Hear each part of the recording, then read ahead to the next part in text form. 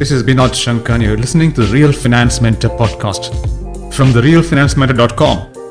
The Real Finance Mentor is your go-to resource for insight and inspiration on careers in finance, CFA and more. I would think, why this podcast? Well, my goal is to deliver insight and inspiration for your finance career by making it, one, relatable. This is not theoretical stuff. We zero in on the critical, practical issues. Number two, authentic. No bullshit, no sidestepping. The topics, guests, and questions are all from that perspective. And number three, take a chartered accountant and CFA charter holder, add 17 plus years as a corporate warrior, mix in 10 years of entrepreneurship, throw in a decade of full-time CFA training, add speaking, mentoring, cycling, and mountaineering, and that's me. Welcome to the Real Finance Mentor, or as I call it, RFM. Hello everyone, this is Binod Shankar here with the next episode of the Real Finance Mentor podcast, the podcast that delivers insight and inspiration for your finance careers. And today I have another special guest, someone who is quite young, who's done a lot in her young career. Let me introduce you to Minakshi Agarwal Todi. Now, Minakshi is a commerce graduate from HR College in Mumbai. She then jumped straight and did a master's from Cass Business School in the UK, and then vaulted into the hallowed world of investment banking with JP Morgan in London, right smack in the middle of the city. And somewhere after that, for a reason that she will explain to us, she took a sudden turn and went into entrepreneurship. And she right now heads an entity called Finbox, which is heavily into financial literacy, financial education for the masses, which is something she believes passionately about. In between, of course, she's also a visiting faculty at ISME, the business school in Mumbai. And she does quite a few other things as well, which she will tell us about during our talk. So welcome to the show, Minakshi. Thank you. I've got a lot of questions to ask you, as you can imagine, right? I mean, given your very interesting background, I'm not going to reveal anything to the listeners right now. I think I want you to tell your own story. But first, something very curious. I just noticed in your profile that you have dabbled in the world of chartered accountancy, but that you quit soon after IPCC, which I think is the equivalent of Inter. So my question is, why did you start and then leave the hallowed world of chartered accountancy, which a lot of people, dream and struggle and finally get out of?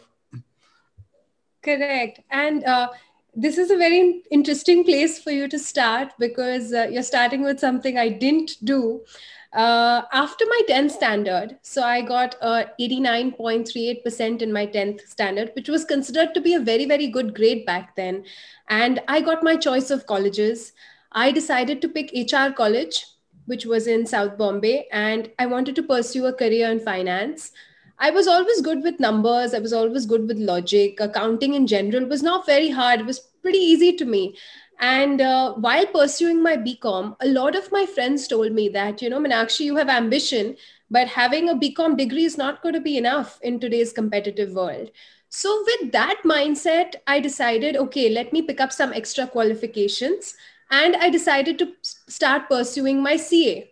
I gave my entrance exam with hope and, a lot of prayers.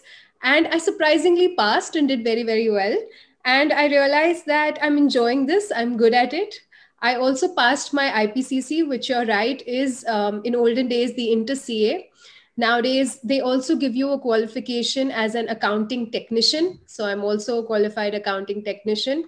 But I never finished my CA. So even though I was really good at it, my main ambition was to go abroad and study finance abroad.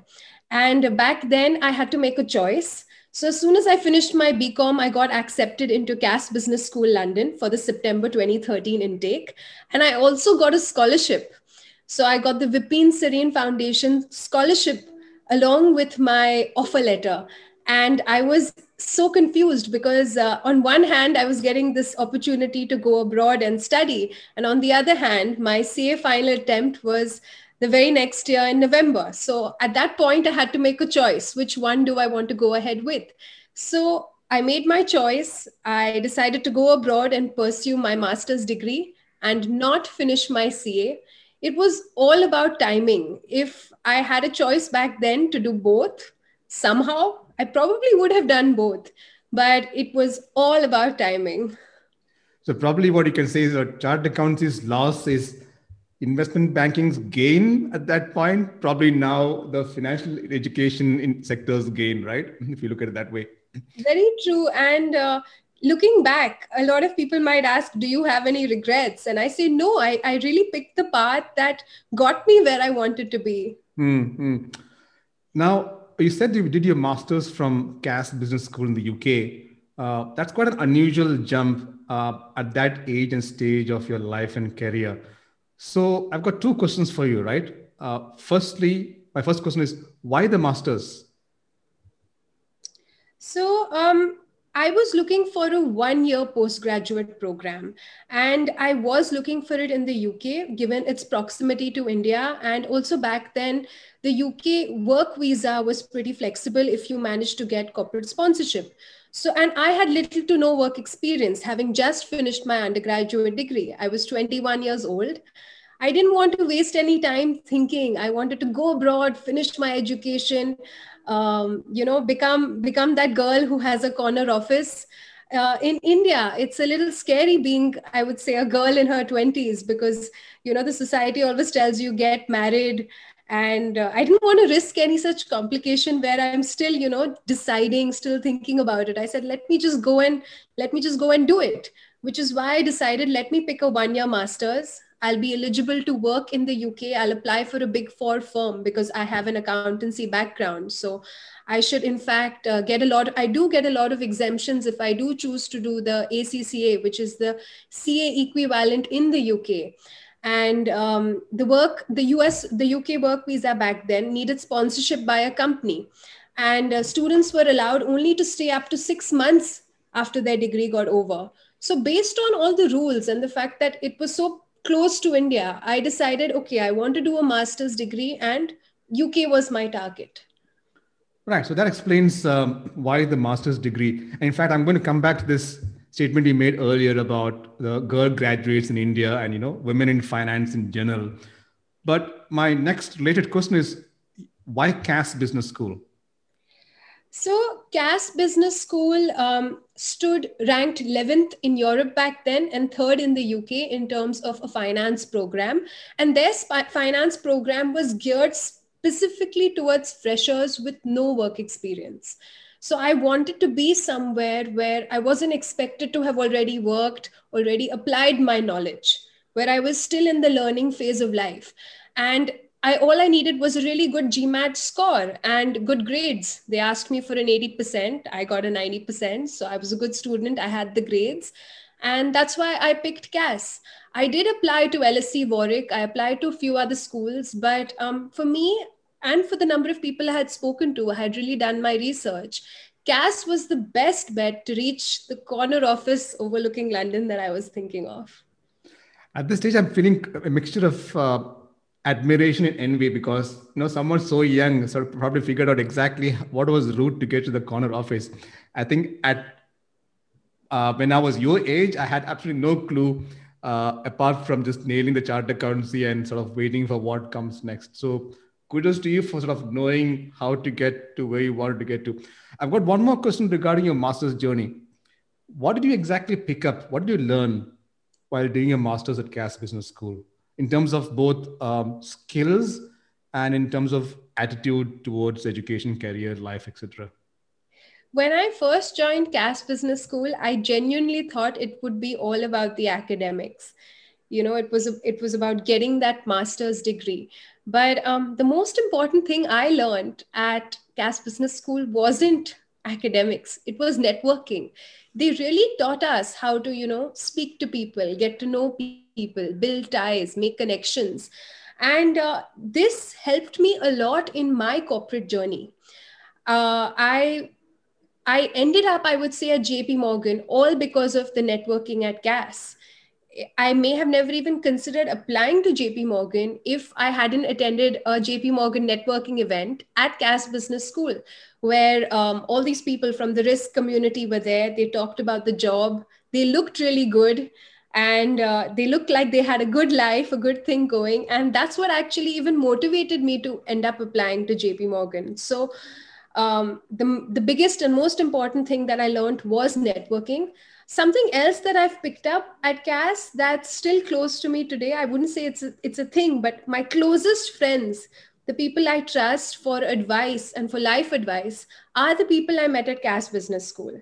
Because ultimately you're in an atmosphere or an ecosystem with like-minded people, and these are the people that end up guiding you. So my closest friends have been from CAS Business School. So that's, I would say, my most prized treasure that I've picked up. It's very interesting when you say this, Meenakshi, because the guest on my previous episode of the RFM podcast, Hanitosh Baria, who also happens to be an ex-student of mine and a CFA charter holder, he's also been through business school, but this time in the US, and he made it to Barclays, right? And he said exactly the same thing, also similar lines. He said one of the biggest, if not the biggest benefit of going to business school was the connections and the networks, because that's how he got into Barclays, where he's right now working in investment banking. So let me talk about, let's sort of move on to your career in investment banking, right? Which is a very interesting field, and quite, difficult to get into. Now, I remember you told me in one of our discussions earlier that you were the only Indian woman on the floor and the only woman in a team of 11 at JP Morgan. Now, investment banking is also typically a male dominated world, right? So not only were you an ethnic minority, but you're also a woman. So you're like a double minority, right? So uh, my main question here would be, what are the challenges you faced being a minority, Indian, within a minority, female? And the related question would be, how did you deal with these challenges? Wow, that's a tough one. I would say that IB is a very male dominated field. So anyone going into IB, they're already prepared with that mindset that IB is very male dominated. And while most organizations try to encourage women in the field, it's not very easy. I think my age, so I was 21 back then when I joined JP Morgan, and now I was 22. And my young age, and my face, I would say that did help as well, right? You see a young person all bubbly and ready to work, and you don't take them very seriously. So it was very difficult to be taken seriously. I learned how to conform finally to dress codes. So, the blacks, the grays, the blues, how to have elevator conversations about, oh, how's the weather? Yes, it's been hot today. We've had a hot weekend. Oh, it's been a dry spell. Or what are your plans for the weekend? I mean, I think at some point I had got tuned to doing all this even without thinking. There was always politics at play. So when you're being staffed, so you have a staffer and you work in a team, and depending on your workload, you get staffed on various deals. So it took me time to realize that, okay, if you didn't speak up, you could be left out, because it was all about, being a go-getter. You had to push yourself and you had to make place for yourself at the table. If you were just sitting there silently, you would be as good as ignored. And being, like you said, a woman and an Indian woman, you had to be even more pushy, and you really have to speak up and speak out. And there was nobody who was going to handhold you and help you, because everyone had to do it for themselves. There was something else about, having that FaceTime culture. So what is FaceTime culture? It's when you stay around at work looking busy when you're not actually very busy. And that was something I saw in some of the other teams, because I would see people working till really late, and I used to say, am I doing less, or am I not working hard enough? Why am I still not needing to be here? And luckily I was blessed. I had a very good manager. Whoever saw me working past 6:30, he would come and check, is this important? Can you go home and do this tomorrow? So touch wood, I was blessed. But that FaceTime culture was something that was interesting and different, right? Because you'd think as soon as you finish your work, you'd be out the door. Why would you sit around and, look pretty? And these people, like my manager and people who encouraged me, saying, come on, speak up, you can do it. These were the people who really kept me going. But all in all, yes, it was hard. Yeah, I mean, IB is a legendary tough career, right? It's a difficult sector to get into, difficult sector to survive. Forget about thriving. Now, I recall you also mentioned in a previous conversation we had. You mentioned being surprised at the level of multitasking and efficiency required or demanded at the job. And you did say that you were initially quite unprepared for the rigors of investment banking at JP Morgan. So I'm very curious, what were your aptitude gaps and how did you close these gaps while on the job? Um, Firstly, when I got the job, I thought I was pretty cool because back then, not many people were getting jobs. And being a woman and being an Indian woman, I got, an investment banking job. So I thought, hey, I'm already halfway there. But to my shock, when I first received my very first piece of feedback from my manager, and this was in the very first team that I was in, I just joined, I was young, we were 3 months in, and I was told that I was very shy. I was very quiet, and I did what was asked of me. And I just thought to myself, for the love of God, why is that a bad thing? I'm quiet, I'm shy, and I do what you tell me to.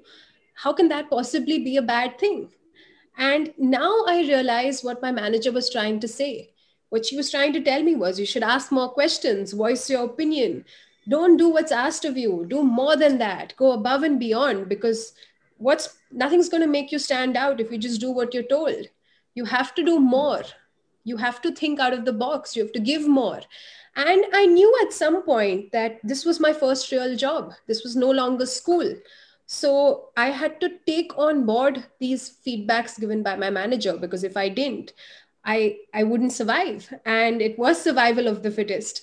So in order to address the feedback, I joined some work committees. So we had a very social culture at work as well, where you had committees, you had sporting activities, you had a lot of things going on, and it was really up to you to join it. So I joined something called VIRE. It was Women in Risk Exchange. And I also volunteered to beta test some new Excel tools. So I ended up working with teams across the globe. So I had some contacts in the American team, some in the Australian, a few in India. And this kind of helped me put myself out there. I also eventually ended up, ironically, teaching this tool at their in-house university. And why I say ironic is because I'm a teacher now. So I didn't even know I was getting myself into this profession back then while I was still in banking. And putting myself in all of these roles, I actually forced myself to interact with people, collaborate with more people, open up and start speaking. I also made it a point. So there's a very fun culture in the UK called Friday Drinks, where a lot of your colleagues, a lot of people from other departments, we all meet up at usually the bar across the road. And you end up chatting, you end up gossiping, you end up talking. But it's a way to show your face. It's a way to kind of get known because ultimately when person A is talking to person B and they say, oh, do you know of this person, you want to be known, you want to exist in their culture. I had to devote a lot more time because of these added responsibilities that I had taken up, the tool and the wire. But I underwent a very large personality change. So when you meet me today and I tell you, hey, I used to be a shy, quiet girl, I think for a lot of people who know me now, that's unimaginable because my personality change, my attitude shift, I'm no longer seen as that shy, quiet girl. In fact, funny thing is when I was quitting JP Morgan, so in my last few months, my feedback was that I'm very confident and I voiced my opinion quite strongly. And again, I was left a little confused because I was like, I'm not sure if this is a good thing or a bad thing. But one of the most important lessons that IB taught me is that you can never only get good feedback. In fact, giving another person just positive feedback is not good enough. While it's nice to hear nice things about yourself, you need someone to criticize you. Because if you don't get that critique, you won't grow. So while I didn't appreciate that when I was there, being where I am today, I really understand it because when someone tells me nice things, I say, yes, that's great, but that's not helpful. That's not making me grow. So I would say my IB experience really made me who I am today. Interesting. I mean, you learned a lot about yourself, I suppose, the required skills. But my question also would be, what did you love exactly about your job in investment banking? What was it that made you work so hard and rise up in the morning to go to work? Um, when I imagined being in investment banking, I imagined it would be like the movies. So there was this show called Suits, which came out in 2011, which was 2 years before I actually went to the UK. And it showed very good looking fit men, women, super nice offices, the business class travel life, working on important deals through the night. And that was my life. My Mm. life was exactly like that. I was living the Suits life. And everyone speaks very lowly of IB, but there is a lot to love. My workplace, it was this tall, shiny glass building at 25 Bank Street, Canary Wharf. As soon as you came out of the tube station, it just stood there, towering. It was so impressive. And then to walk into that office, you felt so nice. You got greeted, by the staff. They recognized you. You felt that belonging somewhere. Every morning you walk in, you feel good about yourself walking into that building. The decor is nice, everything looks good, smells good. So apart from the aesthetics also, I really loved the work I did because I felt like I was finally putting all my studying to use. This was my first real job, and I felt that all those hours of studying accounts, studying financial statements, studying finance, it was finally paying off. I was finally using what I learned. And my work did involve a fair bit of client meetings, travels. I spent a lot of hours behind the computer screen, which I guess it comes with the job, right? But each day in the office was a different day. So whenever anyone asked me what was your typical day like, that's a hard question because no 2 days were ever the same. It was constantly evolving, constantly learning, and you never got bored. So I really loved my life and my job. Of course, every good thing has a flip side, but yeah. Lest someone think that this is like a promotional event for investment banking, I think I'm going to get you to talk about why you quit investment banking, where it all come out, the other side of investment banking. But I got a more important, what do you call, I would say, strategic question for you. Why is it that so many women enter investment banking, but not many end up staying for more than a few years? So if you look at any major bank and you look at investment banking, you would see very few women near or at the top.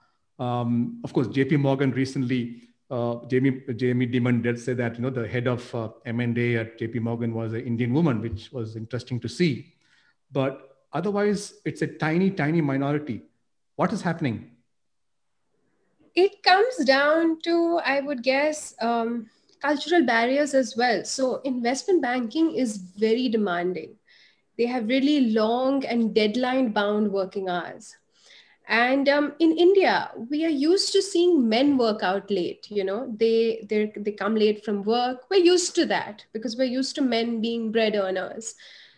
India is very conservative when you think about women working in the office till the wee hours of the morning. While I was in London, I was often in the office till 9 or 10 p.m. every day. Sometimes I was even there as late as 2 a.m. on the busy, the deal time. And it was not unheard of for me to work over weekends. I used to speak to my parents in India quite regularly, and eventually they got used to the idea that yes, one weekend every month, Minakshi is working. And while the pay is lovely and the work life balance is not so great, this is an industry phenomena. You're getting compensated to be there and deliver. You're getting paid for the number of hours you put in. So when it comes to women staying on in banking, I would say time is one of the main reasons. Of course, there are other factors. I mean, women leave because they have other interests. They want quieter lives. Some want changes of careers. Some find it a very high pressure environment. But a lot of it also has to do with the pressure and the time commitment. If you look at majority of all the top women CEOs or women in banking who have, really risen to the top, I'm sure if we ask them what they had to sacrifice, that's a sufficiently long list. And from what I can tell, one of the main reasons is that once a woman gets married, she starts a family, her priorities change. I could have imagined that I ended up quitting banking still as a single woman, but I can imagine my priorities would change, right? And In India, the culture is also that some women have to seek permission from their spouse, from their in laws, and they may not even get that permission, or they might get it with a few restrictions. And investment banking doesn't care about your restrictions. I mean, they're paying you to be there, they're paying you to deliver. So, this is probably what causes women to leave the industry and not end up staying beyond those first few years. So this neatly segues to my next question, right, Meenakshi?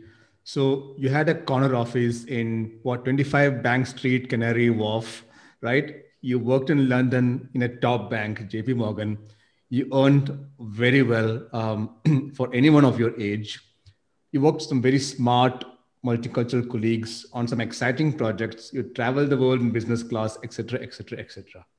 So here's my $1 million question, right?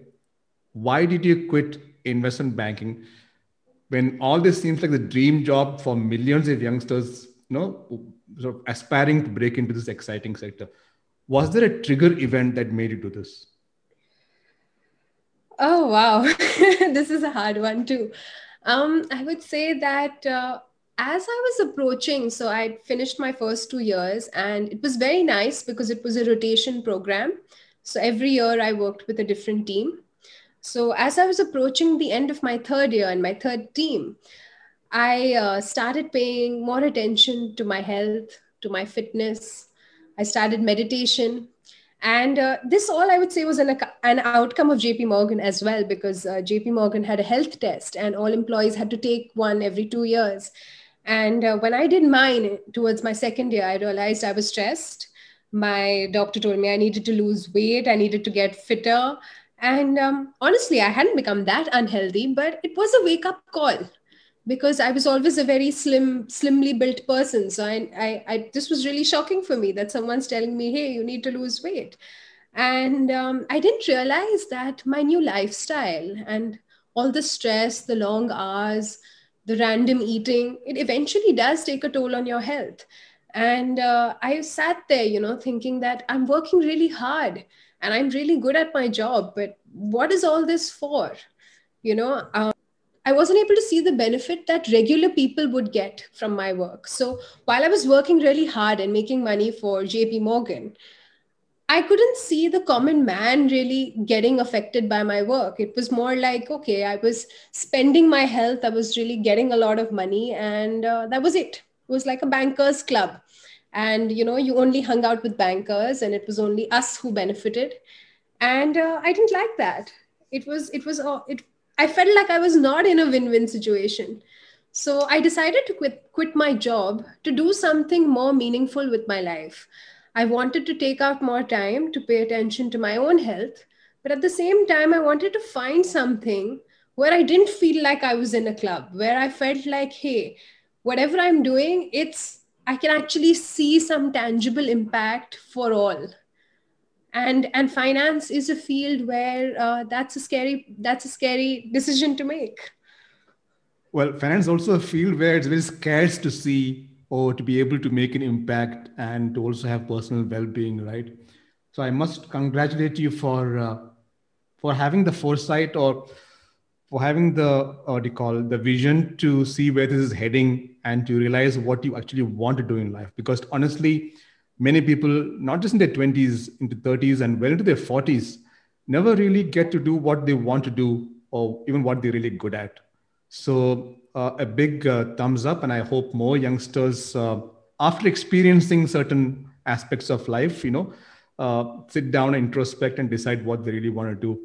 But talking about you quitting the job as well, I remember you telling me, it wasn't exactly a brilliant work atmosphere because of supervisory attitudes, etc., etc. Especially about women bosses and women in banking. I've got a couple of questions here. One is, what is the effect on teams of women aspiring to be like men in a male dominated environment like investment banking? When they change themselves, what do they end up being and how do they affect people around them? Because you have experienced that yourself, if I'm not mistaken. I find that when women are in leadership positions and they're surrounded by men, you don't want to appear weak or soft. So at that point, you want to appear strong, you want to appear hard, you want to have a hard exterior because you want to say that, hey, I'm strong, I'm confident, I'm not weak, I can treat men and women equally. So I find what women end up doing sometimes is one, they end up being harder on other women because they're trying to show, okay, we're very impartial. We're not favoring the, our sex. We're equal with all.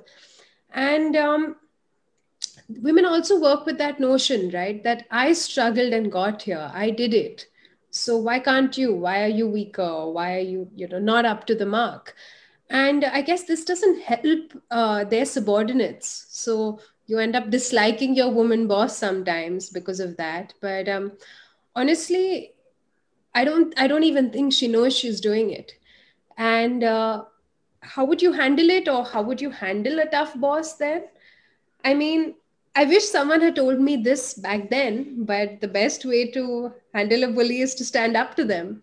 I mean, no one can really tell you off for being honest about your limitations. If I have a time restriction or I'm unable to do something because I don't know how, rather than struggling, fretting, submitting work late. I mean, the best thing to do is have an honest conversation about what's not working for you. As far as the system goes, the more you give, the more they'll take. So it's up to you, right? How much you want to put in as a woman, and whether it's a woman boss or whether it's that environment, it's up to you to speak out. No one's going to do that for you.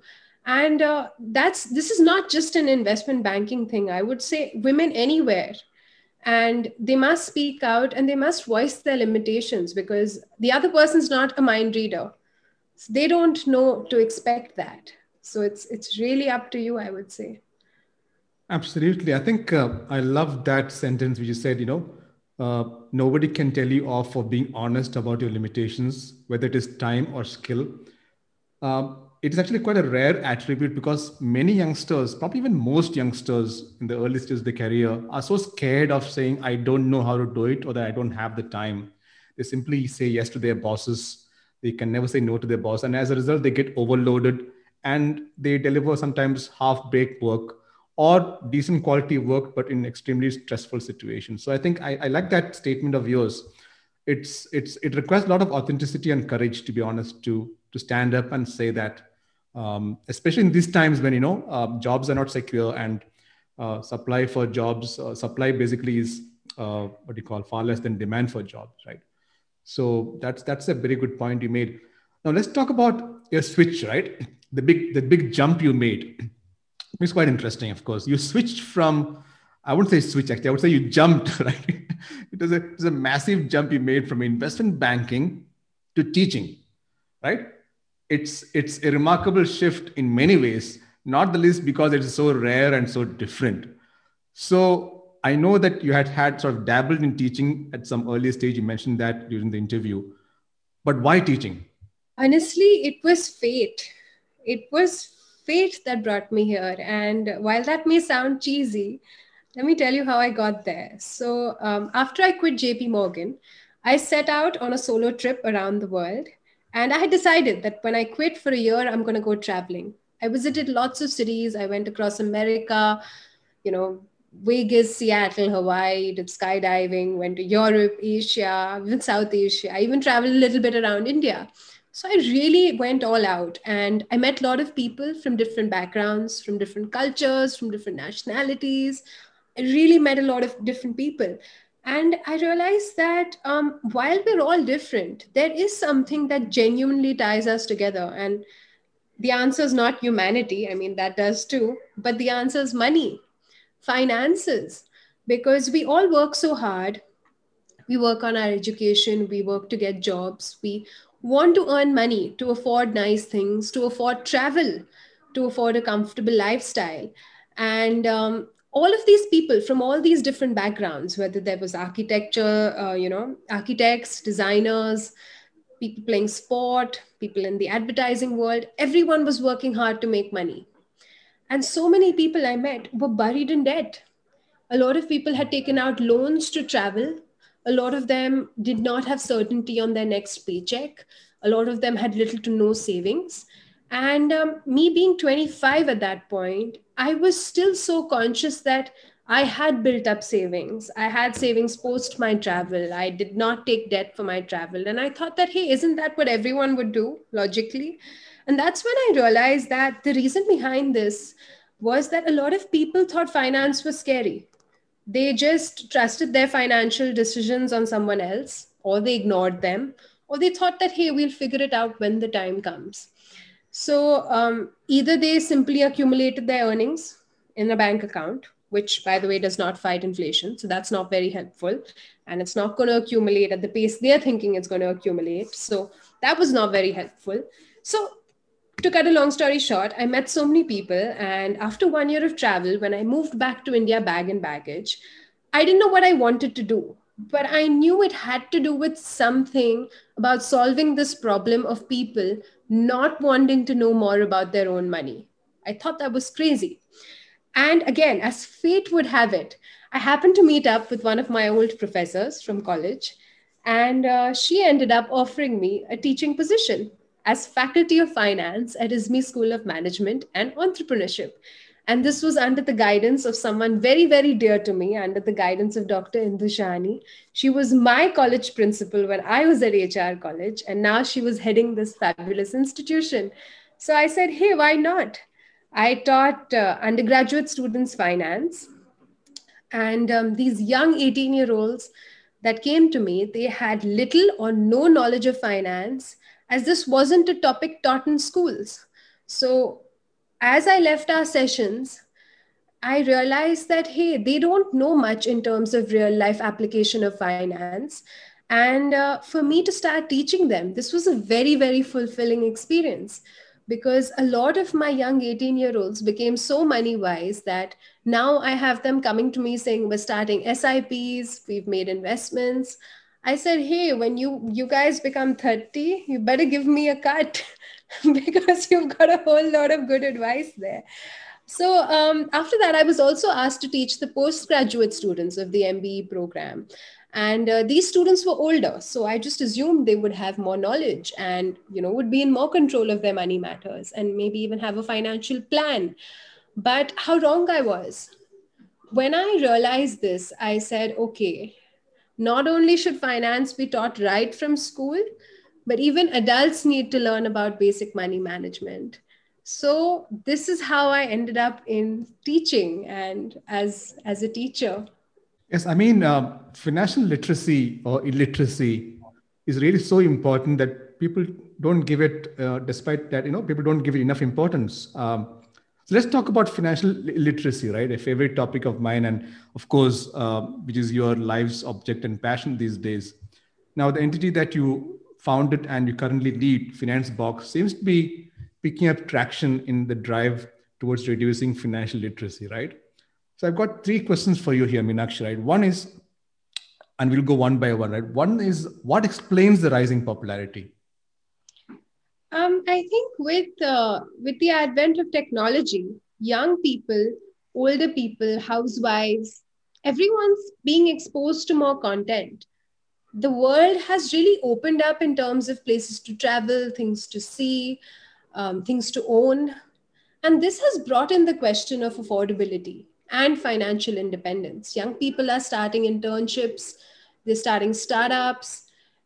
This is all letting them interact with money from a much younger age.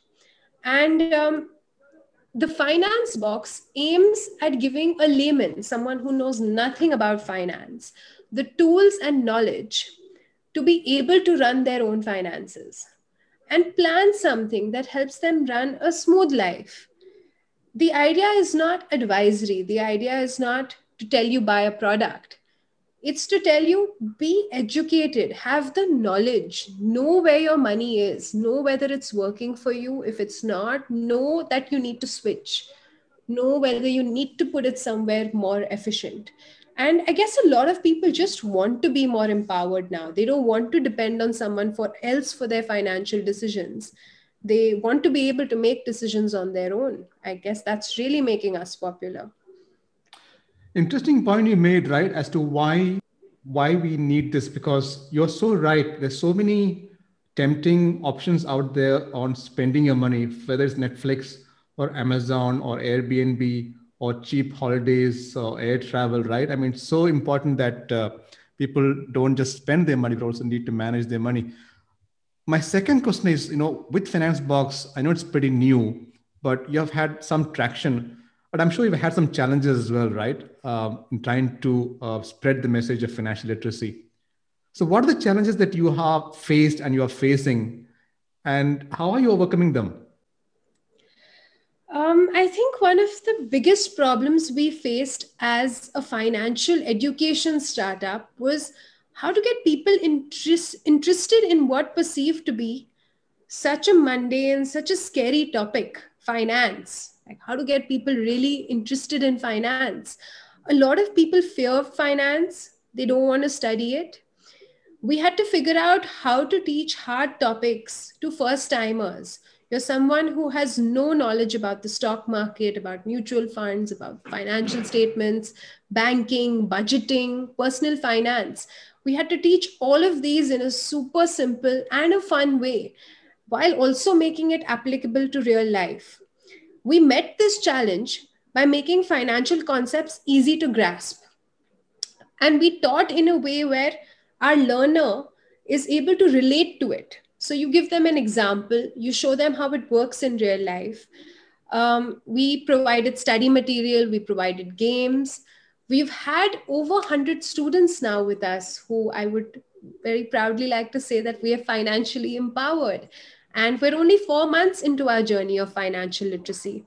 We have also started a winter and summer program for school kids age 11 plus, and we introduce them to the concept of money. We introduce them to the concept of, hey, a job or a startup, which would you choose, how to run a business, something as simple as having a lemonade stand, what would you do to set that up. And I feel that this will strengthen their base from a young age, and we will rid them of that fear of finance. So as they grow older, they'll stop fearing finance as much as the current generation does. So our biggest problem is telling people it's not scary, it's super easy. And one of the main ways we've managed to combat this is our workshops are live. So we conduct them on Zoom. And this encourages people to ask questions, to clear doubts. And sometimes they come up with questions I wouldn't have even thought of. Because for me, being someone from finance, it's very obvious that, okay, this is how you would do it. But I just realized that someone from a layman's perspective who's never done something like that before, they have their own set of questions, their own set of doubts. And now we're slowly becoming much more familiar with what their issues are and incorporating that into our syllabus, incorporating them into our live sessions. So we're answering a lot more questions, we're making it more relevant. Yeah, I agree with you as to why the fact that finance is seen as a chore, as something boring, and even something fearful and scary because of complex concepts and numbers. I think it's all the more important that we try to demystify and make finance simpler for the layman to absorb. Right now, on a related point, who do you think should know more about finance? But probably my more important question here is, what do you think they should know about finance and why? I definitely think young students, 8th standard onwards, should definitely be made more aware about finance. Students should be taught about saving, about budgeting, to build a strong mindset from a younger age. They should be aware that there are many challenges involved with earning money, and it should be spent wisely and after a lot of thought. A lot of young students nowadays, they treat debt, they get credit cards or student loans and they treat them very casually.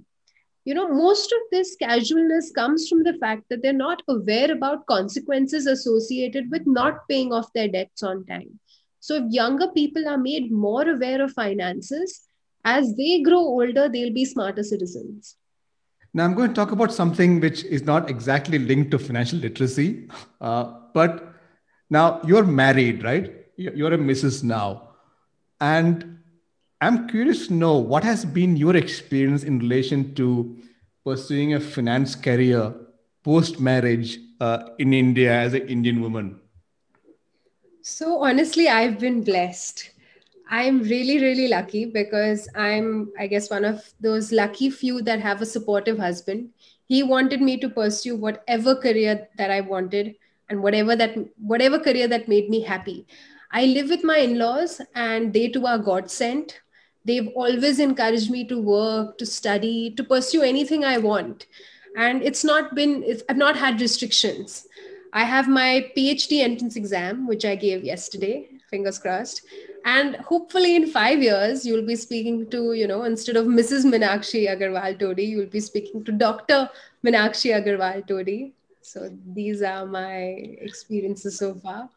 All the best for your PhD, Meenakshi. And you do realize that, by publicly lauding your husband and in-laws, you've scored some major brownie points with them, right? I mean, so that's a very smart move on your side, right?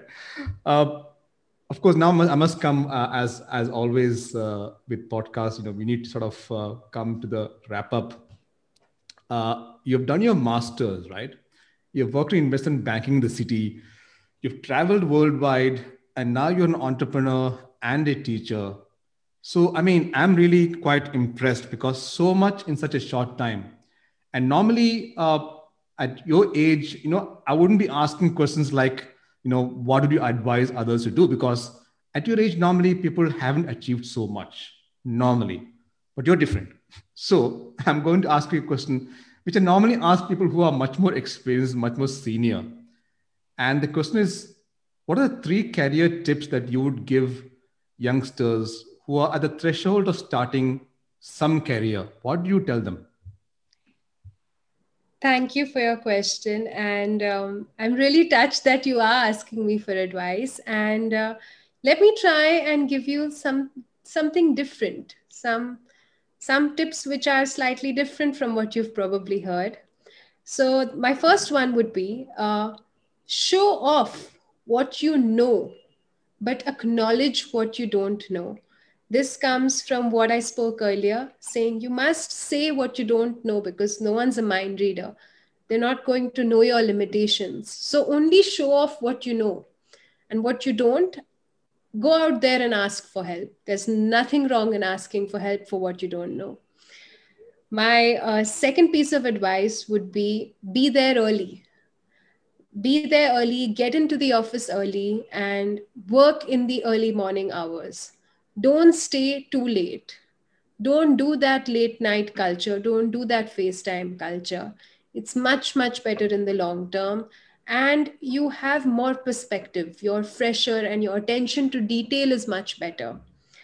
And my third one would be it won't always be easy.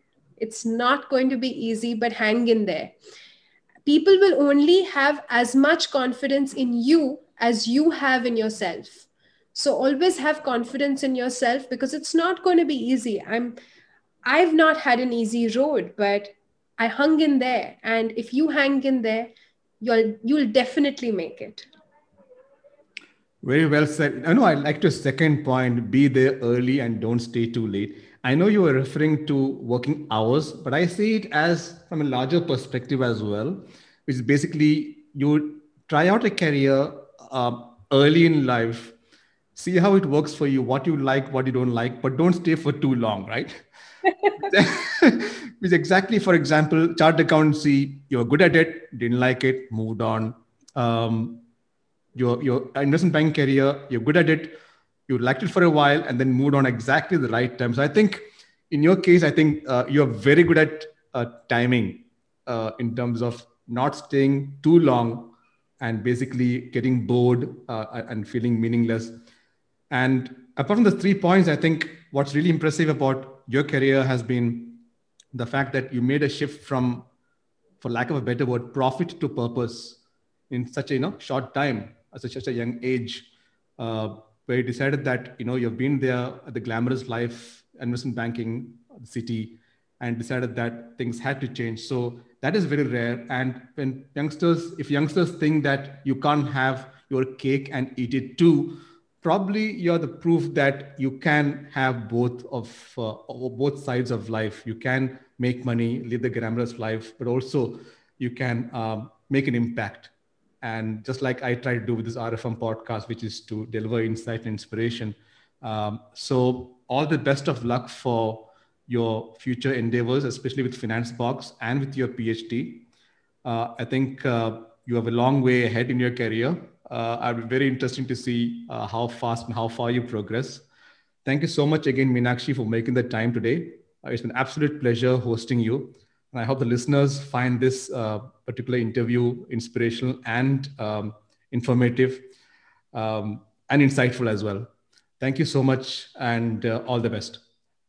Thank you so much for having me. This podcast was brought to you by The Real Finance Mentor. Thank you so much for listening, and I really hope you found it insightful and inspirational. If you did enjoy this episode, please drop us a review and spread the word. And be sure to check out more exclusive content on therealfinancementor.com and my LinkedIn profile, which is Binod Shankar CFA. Let's keep in touch. Just add your name to the mailing list on therealfinancementor.com and we'll tell you about new episodes, plus book reviews, upcoming events, and blogs. Till the next time, onwards and upwards.